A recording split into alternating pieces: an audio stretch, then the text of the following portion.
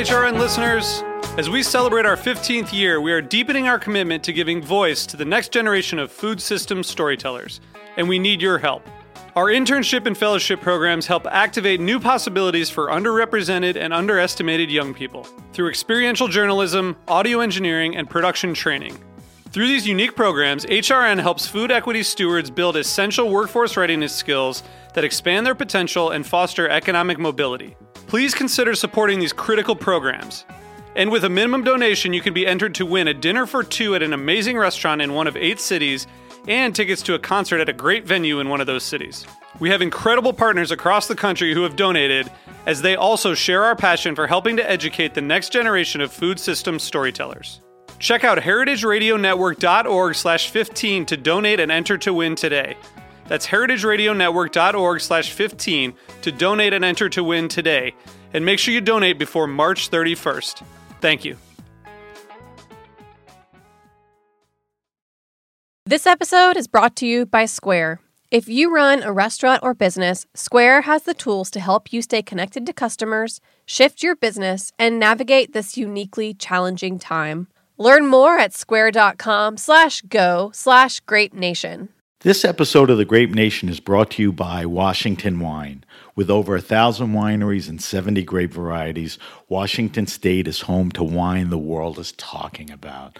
Learn more at washingtonwine.org.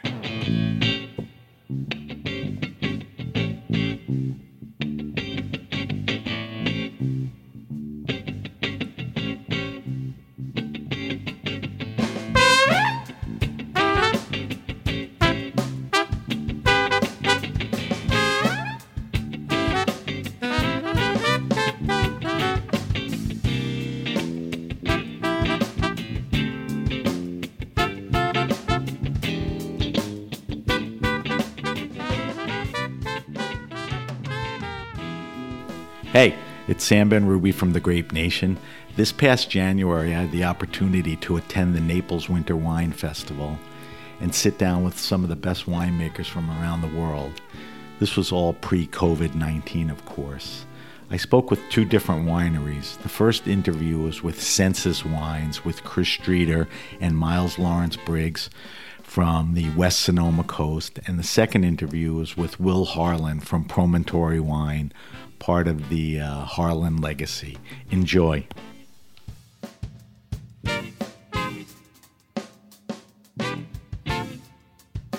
Welcome to The Grape Nation, your weekly wine journey on the Heritage Radio Network. We are at the Naples Winter Wine Festival, benefiting the Naples Children and Education Foundation. Our guests are Chris, I screwed up. Is it Strieter or Strieter? Strieter's right. You got it. And Myles Lawrence-Briggs? Oh, there you go. Yeah, you Not got Biggs. It. Not Biggs. All right. No. Boy, I'm really prepared. From Senses Wine. Is that how we pronounce it? Yeah, Senses Wine, Senses. Senses? You got it. Okay. In Sonoma County in California. Welcome to the Grape Nation, guys. Pleasure to be here. Chris, you and I have been talking about sitting down for a while now, so it's nice to catch up at Naples. So you guys, and there's a third guy, Max, are childhood friends. And what was it, about 2011? Exactly. You had this idea, and take the story from there. Yeah, so I'll start here. We've been friends since preschool. So I don't know how old we were, 3, 4? Jesus, yeah, you're talking deep. We go back. So Myles, Max, and I have been friends for that long, and we are still friends after starting a business, which I think is a big deal. But all 3 of us went different ways. So when we were young, we collected bugs, we built tree forts. I mean, we grew up in the vineyards, but not knowing what grapes were. So they were just a thing that were in the background. And but wait, just don't forget where you're at. But you said something that's important. You grew up in the vineyards, yeah, which is a common thing because your families were involved in. Well, Myles There you go. Yeah, my family growing up, they grew grapes and sold them to some local wineries, including Gary Farrell. That was one that they did business with. Good stuff. Yeah, but as the vineyard itself is extremely old, and actually, as best as we can figure, it's probably the first planting on the western Sonoma coast. We think it was planted in 1974 as Gray Riesling, and then got grafted over to Chardonnay sometime in the 80s.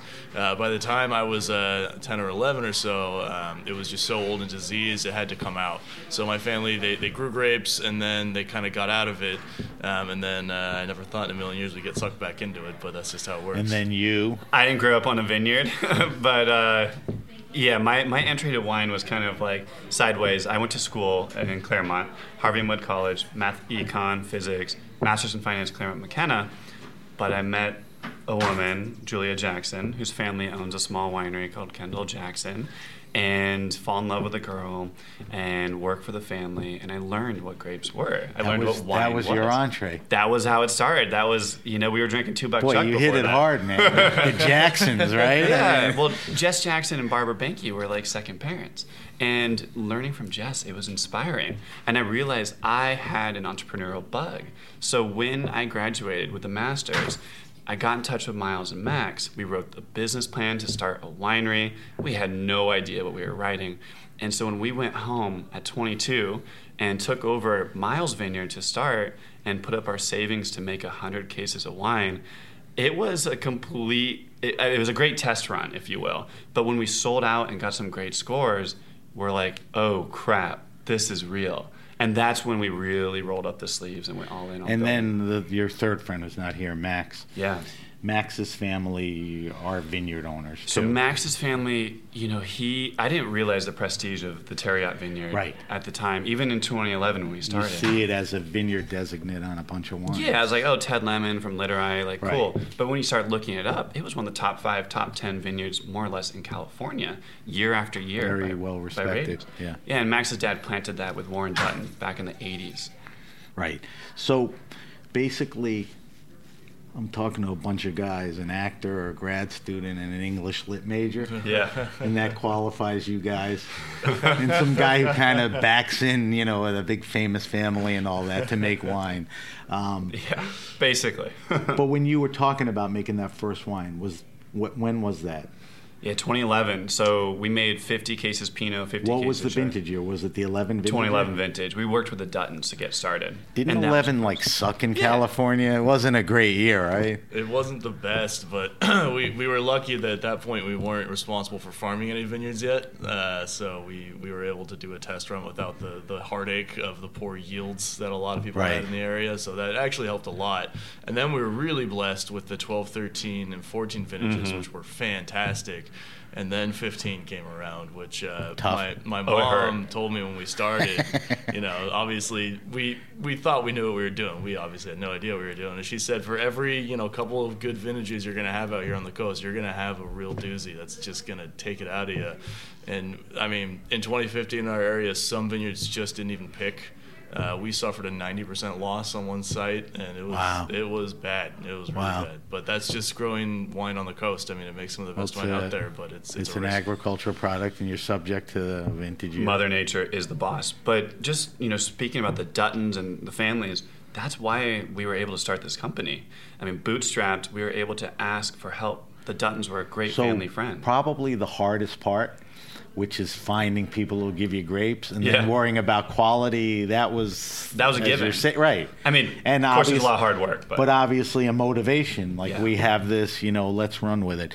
So when you talk about making the wines, and walk me through this, I think I know the answer. Did any of you guys make the wine, or you brought a winemaker in right away, or you made changes? Tell me who and how's make. So that was the hardest part. We didn't know how to make wine. So 2011, we leaned on Terry Adams, who was making wine at Dutton Estate. So that was our official winemaker. 2012, we started making it on our own. I remember working harvest, actually Myles was working harvest that year. Did anyone consult you? Well, that year we made it we custom crushed it. So, but we were able to work in the garage back in Myles' property with his family. We negotiated some space, and we couldn't afford to process all the grapes. So we made a couple barrels in the garage, and that was our first That was attempt. gift wine, though. We didn't sell. Yeah, we didn't sell it. Let's be legal here. But people I don't want loved to us. get you in trouble. But we worked harvest, year after year, and that was the philosophy. And Myles kept going, and that was kind of actually it's a story when Thomas Rivers Brown, when we were introduced to him, and we brought him over to Myles Vineyard, and we showed off the Was Chateau the introduction garage. with the intent to talk to him about a winemaker, or you were in downtown Napa or Sonoma, and you bumped into him? I mean, how'd that come about? It was word of mouth. It was definitely mutual friends, so it was through the grapevine. And we knew that Thomas had worked with the site before. So in 2013, when we took over the Terriot Vineyard from the prior lease, we knew we had to step up our winemaking game. We could not make that wine. Right. I mean, we could have, but we didn't want to mess up. And that was a philosophy. See, that master's degree paid off. Yeah, you gotta be You careful. made a good decision there. Well, it's all about, I think the wine industry especially, it's all about knowing what you don't know and having people you can work with. More people than you know say that in the wine business. It's almost like a silly phrase, but it's a wine phrase for sure. It's That's true. true. And that's how Thomas, through mutual friends, because he was buying some of the fruit, and it was his highest rated He makes wine. a Terriot. He does, and it was his highest rated. His own label, His yeah. only Chardonnay that he had up to that point. So when he heard that these three young men are going to take over the family vineyards, through a mutual friend, Scott Zeller, who farmed Suma Vineyard, the first Pinot Noir Which is vineyard. another one of his. It's epic site. Epic, yeah. And so Scott more or less set up this meeting. And Max was, pretty strong on it. Myles and I were a little nervous because big wig from Napa, like rich, opulent cabs. Yeah, Well, so stay with that. I mean, why did you ultimately select him? Is it because he was the name and you had to get moving? Because this guy is known for full throttle. Yeah. I mean, Napa's known for these opulent wines. He continues to practice, except for his own wines. Exactly. Kind of. I mean, you knew you were getting into that? Well, so that's why we were nervous. I wouldn't say we were shaking our boots, but we were cautious. Well, growing up in Sonoma, you're always Cautious taught, because aware of that style, and that's not the profile That's necessarily? not what we were going Okay. for. We want hands-off, native yeast, unfined, unfiltered, really an expression of the vineyard. But that's when we realized meeting Thomas, that was his passion, Pinot Noir and Chardonnay. And he only bought that fruit in Occidental. It was literally a match made in heaven. Yeah, he's known for one style, but his own personal passion projects are all kind of aligned really well with what we wanted to do. So let's get specific. So now you have Thomas, certainly among the most capable. He has a reputation. You have a vision. You sit down and you discuss the type of wines you want to make. How do you articulate that? I mean, what was the vision with him? Because you had been making wine before, but I think it honestly started without us even expecting it. We walked Terriot Vineyard. Almost on the spot, he offers to make wine if we sell him some fruit. And so, we're like, this guy has potential. Like, we could actually work with him. He's cool. But we go over to Myles Vineyard. And that's when I have the bright idea to share the Chateau Garage. I'm really hoping you wouldn't say Oh, you have to share the story because this is when he first tasted the wine that Myles produced on his own. this is the overflow stuff? Yeah, They had 2 barrels in the garage? Yeah, this is when we the ran stuff you're going to out get of, arrested for? Go ahead. We ran out of money in 2012 to custom crush anymore. So the last about ton of fruit, I didn't want it to go to waste. So I just started making it in my parents' garage, and we jokingly called it Chateau Garage. And while we were walking the site, I'm looking at Chris, and I can tell he's thinking about mentioning it to Thomas, and I'm just screaming at him in my head, like, do not tell Thomas we have garage wine. Do not tell Thomas. And Chris goes, hey, Myles has something in the garage. Let's go taste it. And I'm like, great. So we get in there. I don't even have a proper wine. That's what engaged him, though. Right? Yeah, I didn't have a proper wine thief. I just had a turkey baster I stole from my mom's kitchen without the squeezy bit. So Did it still have dried turkey or something? I cleaned it. I was being sanitary, but I pulled a little sample for him, and he tasted it, and he said, and I'm gonna quote, and I'm gonna censor, so it's family friendly. He said, "That's effing awesome." Really? And that was really cool to hear from Thomas. That sealed. Yeah, and he offered. But did me, that project to him the style of stuff that you made already and want to make? Well, it confirmed it for sure because in that moment, Thomas offered Myles an internship at Tamber Bay where we were custom crushing, and that's when we knew Myles was going to be there. He was going to learn and also be able to communicate. Was Thomas doing Tamber Bay? He had just started in 2013. Right. Yeah, Mm-hmm. yeah. And so, but we made that wine, Myles made that wine completely hands off, So there's no yeast, no filtering, no fining. Wait, say that again. The wine in the barrel? In the barrel in the garage. Yeah. And so tasting that Hillcrest. It was a minimal intervention. 100%. Right. And that was our style. And I think Thomas immediately was impressed by it. And so he knew that we weren't just like three guys like walking into a vineyard, just like messing around. Like we were serious. You gave him a good shot. I mean, he can't keep secrets, right? That was a secret broken that really kind of sealed a good deal. Well, yeah, I mean, so at this point, because everybody senses, everybody knows what everyone wants, that you let him do his thing. There's a lot of trust. He's a tough guy to stand over. Well, so, like, why are you doing this, or why? I would say the biggest thing with Thomas is the trust when it comes to picking and farming. Our wine is made in the vineyard, and I'm not just saying that for the sake of saying it. He's out there for all of that? He's been, in the beginning, he was out not there, a cellar still guy. out there. Right. Yeah, so he more or less showed us that you can pick grapes based off of flavor. Doesn't have to be all the numbers, doesn't have to be the bricks. I mean, acid, all that mattered, but it was on the palate. And so when we started picking based off of flavor, that changed everything. And we've always dictated the picks. Obviously, Thomas has supported us. Yeah. We've run things by him. Yeah. But that is, I think, the biggest contributor to the quality of the wine and the style of the wine. And then being hands-off from there on. And it's just complete trust. I want to talk about the wines in a minute, but I think you'll agree with me. I think the Sonoma Coast is having a moment. Yeah. Not that it wasn't always great, and we could name winemakers 20, 30, 40 years back when it even wasn't a thing. And I think along with that, and I think you guys exhibit, there's a generational change going on, right? I mean,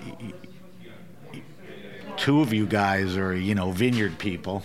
You got in through, the back door in a way, but is that where the market's going? I mean, is it hard not to look at the millennial market? I mean, do you sit there and say, who am I making this wine for? Just let me make the best wine and whoever buys it.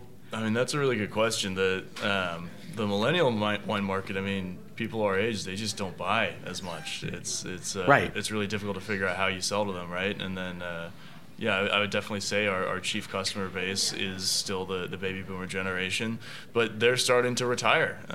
We've had customers who they buy, their maximum allocation every single year, and then suddenly they hit retirement age and they still want to support, but they have to scale back their purchasing a little bit.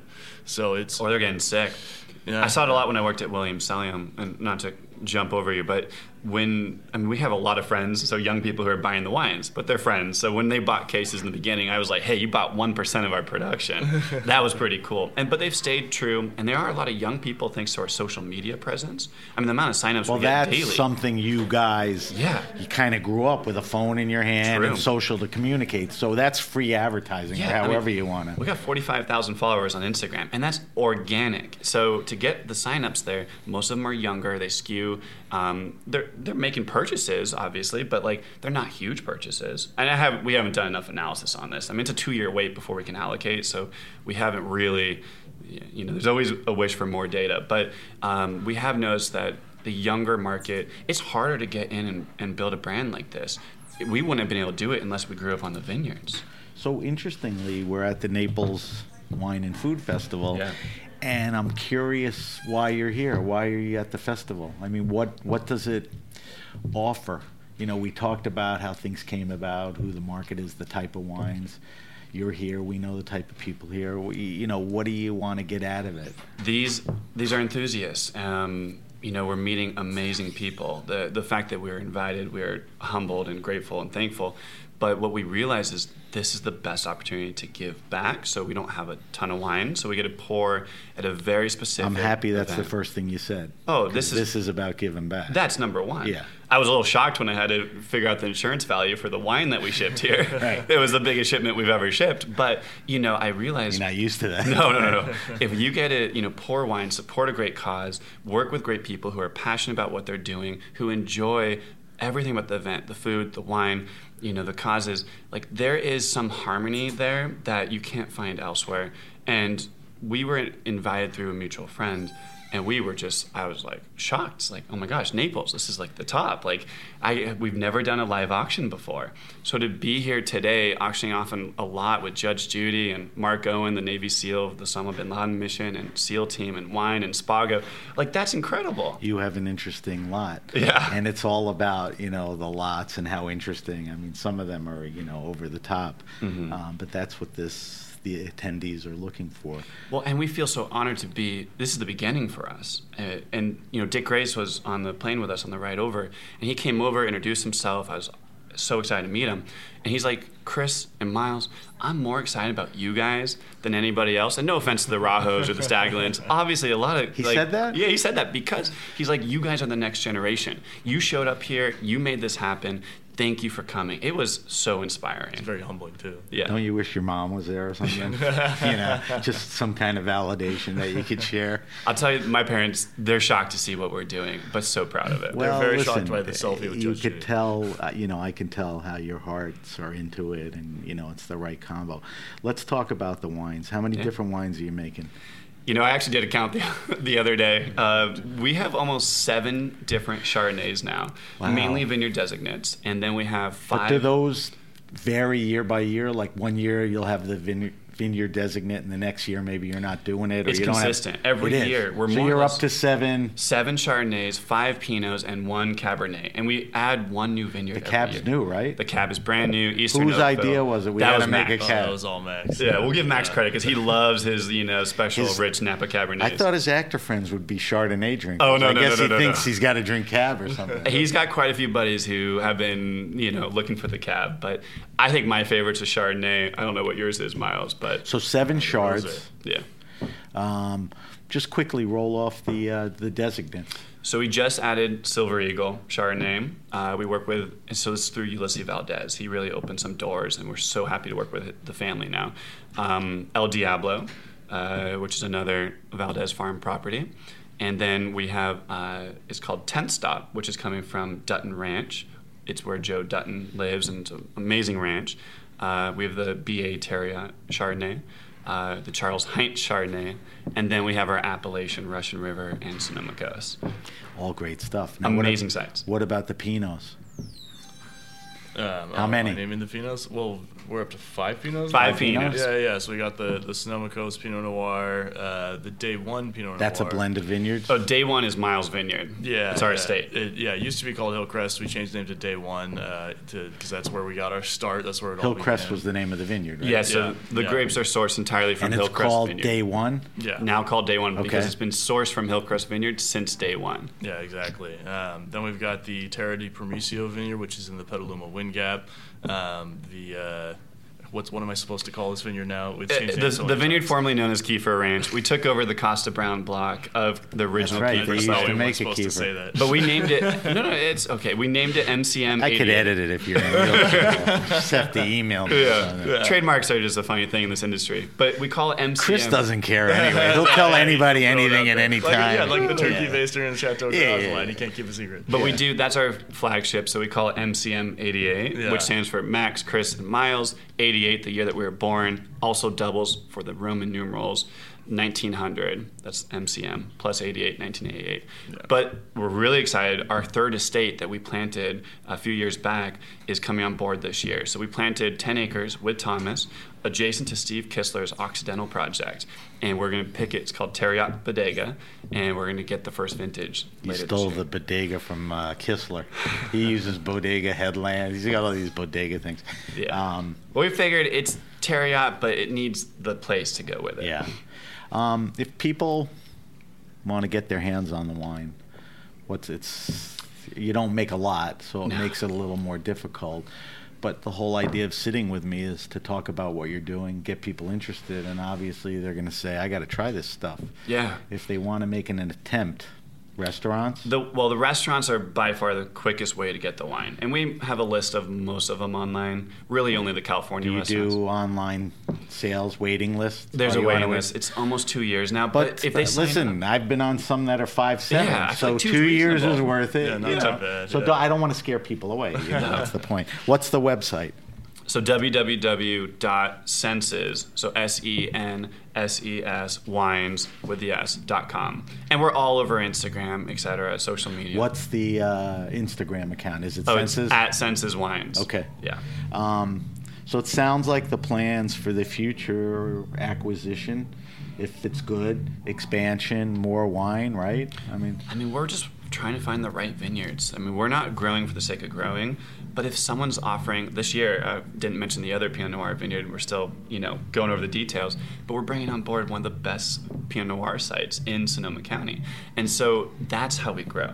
When a friend of a friend, make it sound so easy, which is great, and good for you. But I think, at least in California, the fruit, who it's from, the history is, the whole everything. Deal, and you've really had a good, steady path with that. Yeah. Well, and at least you're not screwing it up. I mean, you're making good wine. Yeah. And we've never stepped on the gas too hard to try and grow for the sake of growing. We've always let that growth be organic and let that's a good philosophy. You don't let any one thing get to you. Well, you kind of nailed it. The proof is always in the pudding, as I like to say. It's the wine that does the speaking, but we're very passionate on behind the scenes with finding the vineyards, the people, and producing it. But it's the wine that keeps people coming back. Right. We got to wrap up. We're running out of time. I could spend, hours on each topic, but I wanted to, give everyone an idea of what you're doing. So that's Senses Wines. Wines, yeah. Senses Wines. Chris gave you where you could find more about them. I would recommend. They brought a little wine in. I think when we wrap the show up, I'm going to take a couple of swigs. I want to thank... Was it Strieter or Strieter? Strieter. You got it. Go with your gut. I want to thank Chris Strieter and Myles Lawrence-Briggs. They are from Senses Wines. They're, as I said earlier, a new generation of winemakers with a slant towards some incredible vineyards and fruit. So look out for that. I'm Sam Ben-Ruby, and you've been listening to The Grape Nation on the Heritage Radio. We bring wine to the people.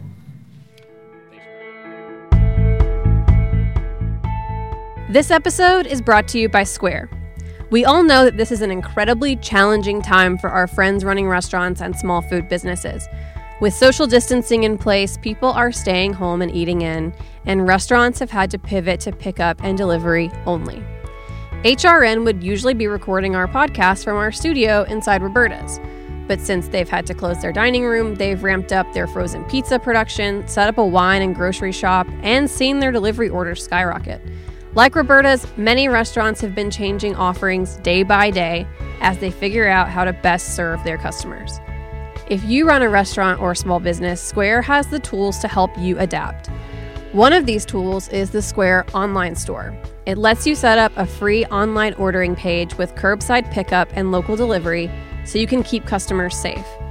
You can deliver orders yourself or integrate with delivery partners. Its Order Hub lets you manage all your incoming orders in one place, no matter which delivery partners you choose to use. Square has all the tools to help you stay connected to customers no matter where they are. See everything that's available by visiting square.com/go/grapenation. This episode of The Grape Nation is brought to you by Washington Wine. Great wine requires great fruit, and Washington State's wine growing region have that department covered. Washington is home to 14 growing regions, 1,000 wineries, and 70 grape varieties, including Riesling, Chardonnay, Cabernet Sauvignon, Merlot, and Syrah. Learn more about Washington wines and their growers at washingtonwine.org. During this time, it's more important than ever to support independent growers and winemakers, no matter where you are. There are options to shop online and join Washington wine clubs that ship nationally. Find out about the wines the world is talking about at washingtonwine.org. Welcome to The Grape Nation, your weekly wine journey on the Heritage Radio Network. We are at the Naples Winter Wine Festival, benefiting the Naples Children and Education Foundation. Our guest is Will Harlan, Managing Director of Promontory Winery in Napa, California. Welcome to The Grape Nation, Will. Thank you very much. It's great to be here. Did I get that right? You're the Managing Director? Yep, so far. That's the right title? And is it Promontory. How do you pronounce it? Promontory. Promontory. Yeah. That's how I would have pronounced it. It's not an easy one. So, just a little about Promontory. It's the Harlan family's most recent project. Is it fair to say that? Right. Little different than the other family wineries. Give me a little sort of history or evolution of how it came about, and then we'll go backwards at some point. I think a lot of people know Harlan. There's always some that don't. But let's talk about Promontory. Sure. So, I'll start by just mentioning that, each one of my family's wine growing endeavors is really its own independent entity. Harlan Estate, Bond, Promontory, each have their own winery, their own team, their own philosophy, their own vision. They have they share some values, some underlying values, and obviously the family ownership, but each one really stands on its own, and that's how we felt was strongest to build the foundations for the very long run. Promontory, even though it's our most recent, we've been working on now for a little over 10 years. But the original seed, the idea for Promontory, or at least our understanding of this particular land, traces its roots back to... It was a walk in the woods, right? Well, yeah, it traces its roots back to the original days when my dad was hiking around the hills of Oakville looking for land for Harlan Estate. So is that something he did? Like, let me just get out and see if there's something... Oh, yeah. I mean, at that time, he was really looking for land that didn't have a precedent, land that was still completely untouched and didn't have a vineyard on it yet. So it took him years of hiking through through the woods in this kind of corner of Oakville and Yountville that he was fixated on in order to piece together the parcels of land that would become Harlan Estate. And it was during one of these hikes that he found himself a little bit further south than he had gone before, and he discovered this place, still very close to the heart of Napa Valley, just on the border between Oakville and Yountville, but completely hidden from view. And he found this place and he thought, wow, this would be, a fantastic piece of property to somehow wind into the parcels for Harlan Estate. Now, this was, again, about 1983-ish. Unfortunately... But I know what you're going to say, but was he ready to pull the trigger then if he could? Yes, he was. So unfortunately what? Unfortunately, the southern property was not for sale, and the owners were not interested in selling it. But, we didn't forget about it. He didn't forget about it. Were there vines on the property? Not in the early 80s. It was just completely property. Raw land. Right. Yeah, so there's no development. I mean, there's one tiny dirt road that traces its way in, but other than that, it's just forest. Well, the story could end there, but it doesn't. So, no, we were fortunate enough. We got a call from a family friend in 2008, and he gave us a nudge, letting us know that this southern property was going to come on the market soon, and that if we were interested in it, we should, go out there and take a look. So this is 15, 20 years later, right? Yeah. From the kind of, it's crazy. Yeah. So that's when, my dad approached me and our winemaker, Corey Yemting, and kind of told us the story of discovering this place. Neither Corey or I had known that this place existed even up until that point. So, but isn't there an irony that it's not that far from where you are? Just a few hundred yards. Technically, right? I mean, it's... Yeah. I mean, the properties aren't contiguous, but they're very close. Right. So it was a surprise for Corey. Both, Corey and myself, we both grew up in Napa Valley. Our entire lives went through St. Helena High School. I mean, we were embedded in Napa Valley. We had no idea this place existed so close to Harlan Estate. So, 2008, you get a shot to buy it. Yep. And then you're off to the races as far as wanting to make wine, a winery. Tell me what happens there. No, there was an interesting evolution. We were notified this place was going to come on the market, so we had to do some very quick decision making. Was this something we were interested in? So we had to do some hasty due diligence. It was we did as much as we could in a short period of time. We couldn't find anything wrong with the soils. We dug hundreds of soil pits, but everything pointed to this being probably pretty good vineyard land. And so we ended up making the decision to purchase the property halfway through 2008, but without a clear idea of what we were going to do with it. We thought, maybe this would be a part of Harlan Estate as originally planned, or maybe this could be an independent, Not brand yet. new. This right. was just, Okay. very fuzzy, thinking, hey, this is a good piece of land. Right. Probably let's let's take a gamble. And it was a pretty big gamble at that point. There was, in between the time that we discovered it, my dad discovered it in the early 80s, and when Corey and I were walking on the property in 2008, the previous owners had planted a bit of vines. So there were 80 acres of vines spread out kind of in a patchwork among the forest. Yeah. The property itself is very, very steep, and so there's only certain parts of it that were level enough to be planted. Interesting. So you and Corey sort of represent, a generational change in that sense. I think is it Bob Levy had been making wine with the family for a lot of years. Did Corey work under Bob? Yeah, Corey came to work with us when he was almost 20. So how long has he been?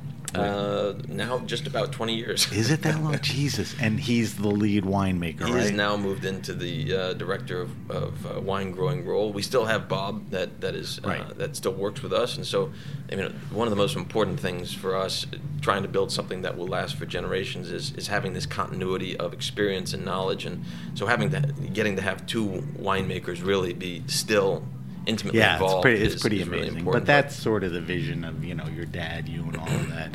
I'm curious about two things.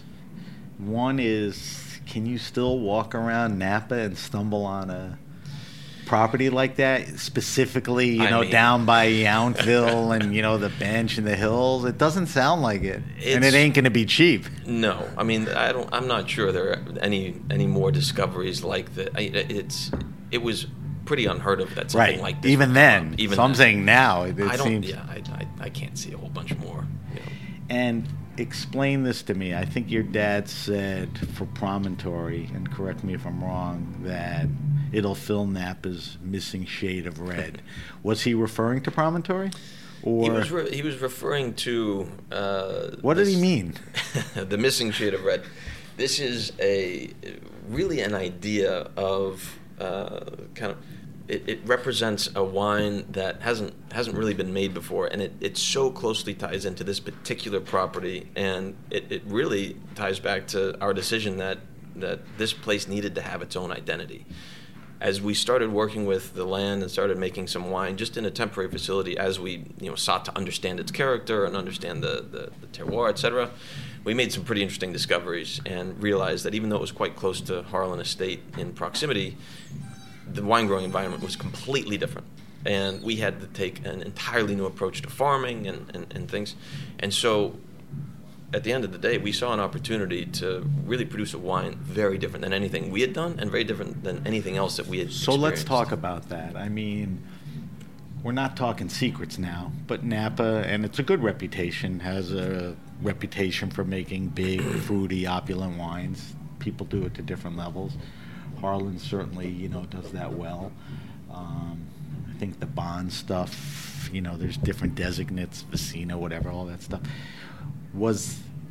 I'll ask you straight up, was the idea to make a little more restrained wine, or that's not the right question? What was the wine you wanted to make? So, we didn't come into it with a prescribed idea of what we wanted to do. We really came into it trying to understand if this land was going to be really good land. So it had to speak for itself and guide you in a way. Yeah, and we began by just making wine from the existing vines. As we knew we were going to have to do a lot of replanting, but this was the vines that were there.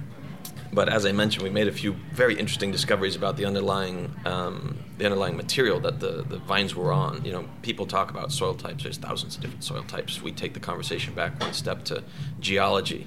There's only three: volcanic, sedimentary, and metamorphic.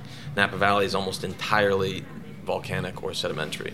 What we found here was a small island of metamorphic rock that doesn't exist. But explain the site. It's between two. It's like a seismic fault or something. Yeah, we have these which makes it unique. Exactly. No, talk to me about that for a second. Interesting. We have these two minor faults that run in parallel, and so on the property we have the volcanics on the eastern side. We have sedimentary soils on the western side, but in between the two, we have this metamorphic rock that is a layer that should have been much deeper in the strata, but was pushed up by the action of these two faults working together.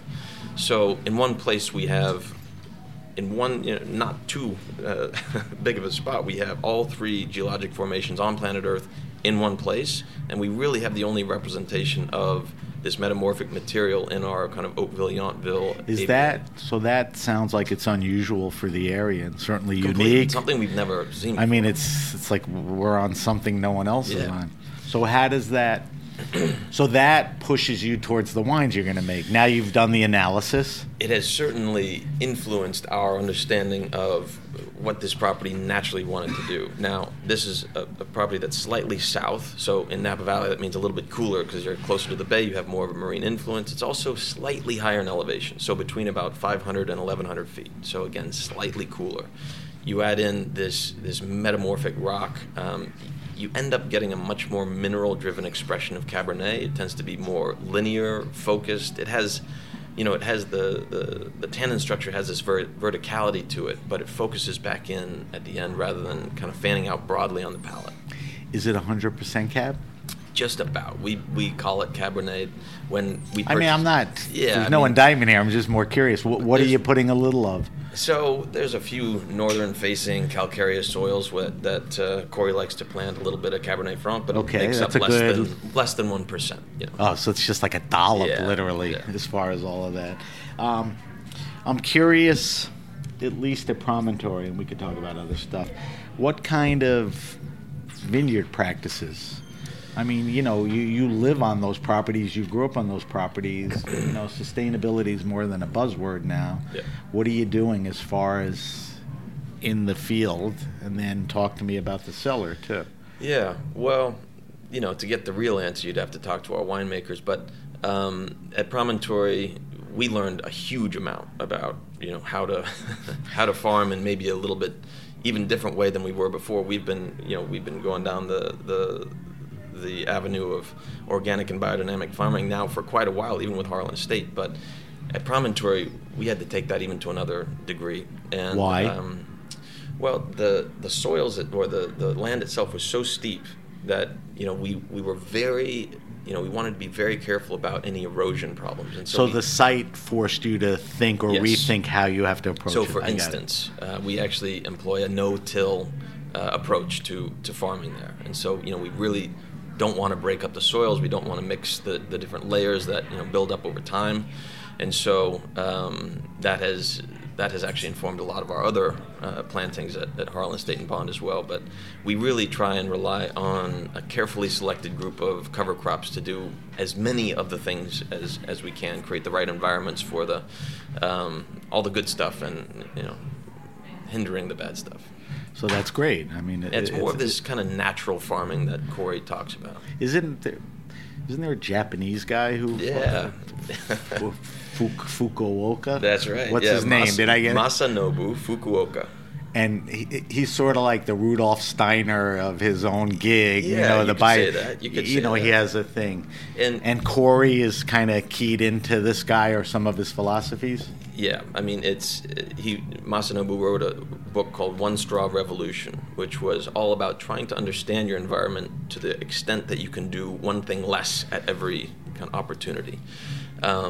And Corey's really taken that as a core part of the approach, obviously taking a lot of the best parts of organic and biodynamics, especially with the timing of everything and being very careful and aware of when things happen. But no, I think it's really, really helped us in our approach to understanding this place without imposing a prescriptive idea of how farming should happen. What about in the cellar? Obviously, if you have that mindset, you're not going in the cellar and dumping megapropane and everything, right? I mean, what are you doing there? No. Well, Harlan Estate and Bond, we do have to take a different approach, both with farming and in the cellar and Promontory, of course. At Promontory in particular, we realized early on that we have so much material, great quality material, but there's so much of it that's coming in with the fruit that we have to be very gentle with extraction so that we don't cover up the character and the purity of the place. Wait, go back. When you say material, just all the byproduct just tannin, from the vine, color, everything. All that There's stuff. So much naturally in this place that we have to be very cognizant, very careful about our extraction, temperatures, length of macerations, things like that. And we've had to dial that back quite a bit for Promontory because it just had so much natural. To make the wine that you want to make. To make something that really was pure and expressed this place without covering up any too much of the So of the character. what does that mean? Like shorter maceration? A little bit shorter, a little bit cooler. Cool temperature, time, on the skins and all of that stuff. And that site and the fruit dictated, this was really us following the following the fruit. I mean, winemaking, wine growing is still a very human activity. There are very human decisions that have to go into this. It's not like we can just step back and put hands unless off. you're making an industrial wine, which we're not. But at the end of the day, we want to make those decisions to follow as closely as we can this really pure expression of the place. What you're not doing typical oak. 100% oak barrels, new. No, at Promontory you changed it up. We had to. We really felt strongly that it would be great to change that side of things up a bit. Promontory, when it's young, naturally has so much tannin. It's great quality tannin. We love it, but it's very tightly wound. And so Corey wanted to. He really wanted to retain the purity of the place and this certain levity that Promontory has. It doesn't quite have the weight of some other wines, and so we wanted to really keep that intact. So rather than using a traditional oak approach, we felt that if we were able to find a much more neutral vessel, and so give the oak would sort of interact. We felt it would more, give something to the wine that wasn't already there. Right, a characteristic or okay. Yeah, and oak is wonderful. We love oak, and it can play the right is role. Is that for a decision wines, you made? Once you start pulling the grapes and inventing them. Yeah, we didn't start start like Promontory that way. Right, you're not doing oak, So you. Well, to explain a little bit of that, we're using much larger vessels and a much more neutral oak. So they're Austrian oak. They've been seasoned, beforehand. So they're used oak, 30 hectoliter Austrian oak vessels that are already quite neutral by the time that wine goes in there. Wait, so Austrian, which is interesting. Yep. You purchase them used? Nope, but we get them new. And we'll spend some time in there for a while. You'll break them in or whatever your process is. We'll break them in with the wine that we produce from the young vines. And so that'll kind of season them to the point where they get to a bit closer to neutrality. So just walk me through that process. So these are big vessels, right? Yeah.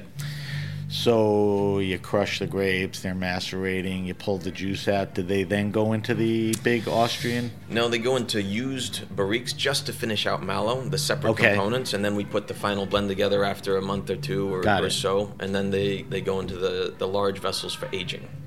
And how long are they in there? Well, we gave ourselves 5 years. So each vintage we feel will need kind of its own timeline, but with 5 years we think that we're probably going to be able to have enough time for most vintages. Not every vintage needs that much time, right. But we're effectively using time to soften and let things evolve rather than kind of adding in some of that softness with a French oak regime. Right, interesting. When people think of Harlan, they know it's this great wine, and like, hey, I'm going to Napa, I want to visit them. No shot at that. You're changing it up a little at Promontory, right? You're making it a little more accessible.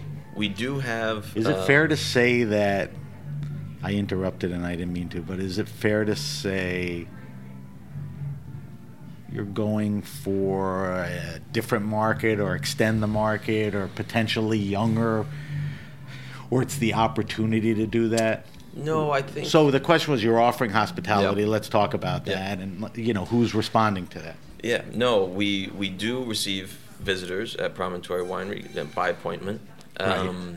And really our thinking was we really valued the opportunity to not just tell our story directly to people, let them experience something, but more than anything, to let them see for themselves what we're doing and make up their own mind before they, make a commitment or an investment to that, whether or not this resonates with them. And you probably don't have to.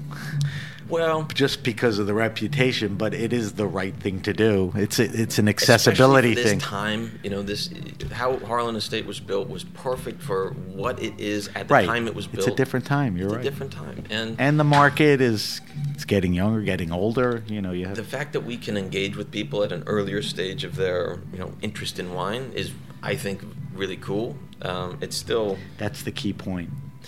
you're getting brand loyalty out there and out to potentially a newer, younger audience. So we're very open to that and very excited about it. So you can contact the winery and you can make an appointment to come to Promontory and see what's going on there. Another thing I noticed, and I don't think you've been doing this, you're marketing a little different.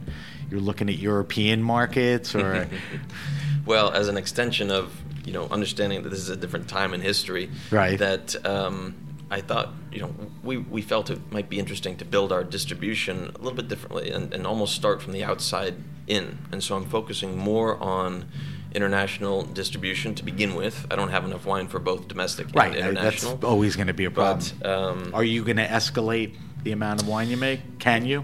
We can't plant any more vines than exist there today. Okay. We have had to replant quite a bit of the existing vines, and so those aren't into their maturity yet. So we're making about... So you'll get more by the vines coming into their own. Right. So not by adding, but... Right. Yeah, we make about 2,000 cases right now. We think in 15 or 20 years that'll creep up closer to 4,000 cases.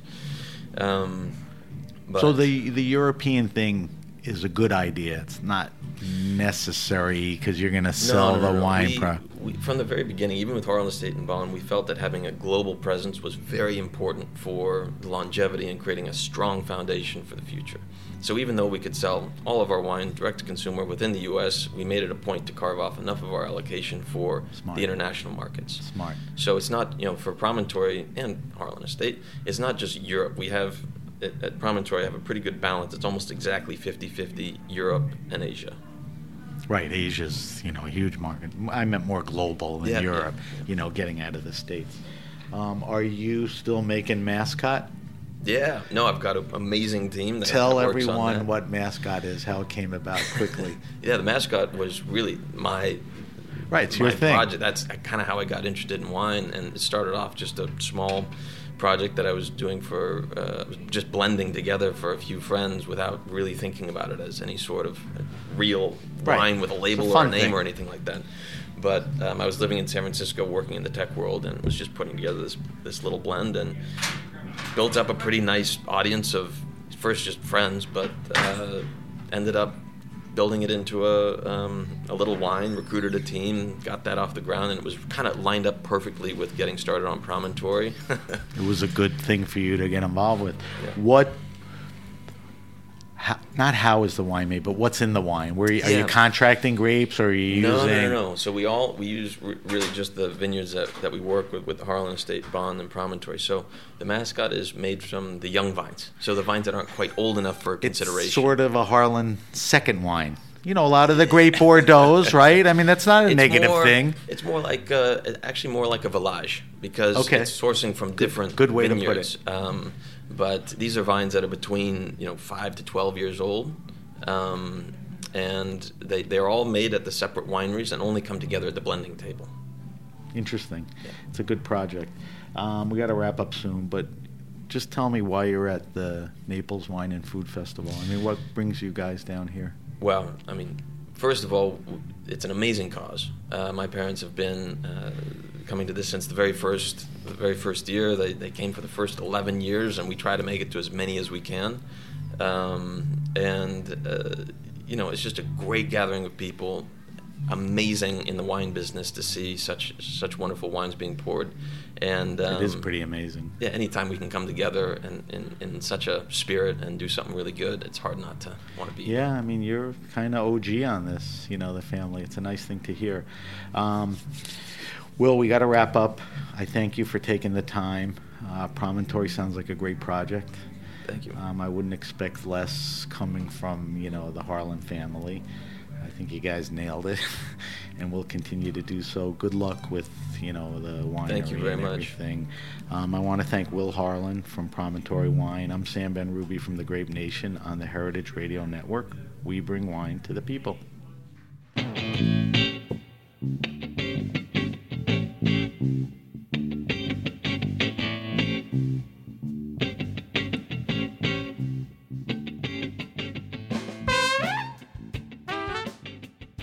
The Grape Nation is powered by Simplecast. Thanks for listening to Heritage Radio Network, food radio supported by you. For our freshest content, subscribe to our newsletter.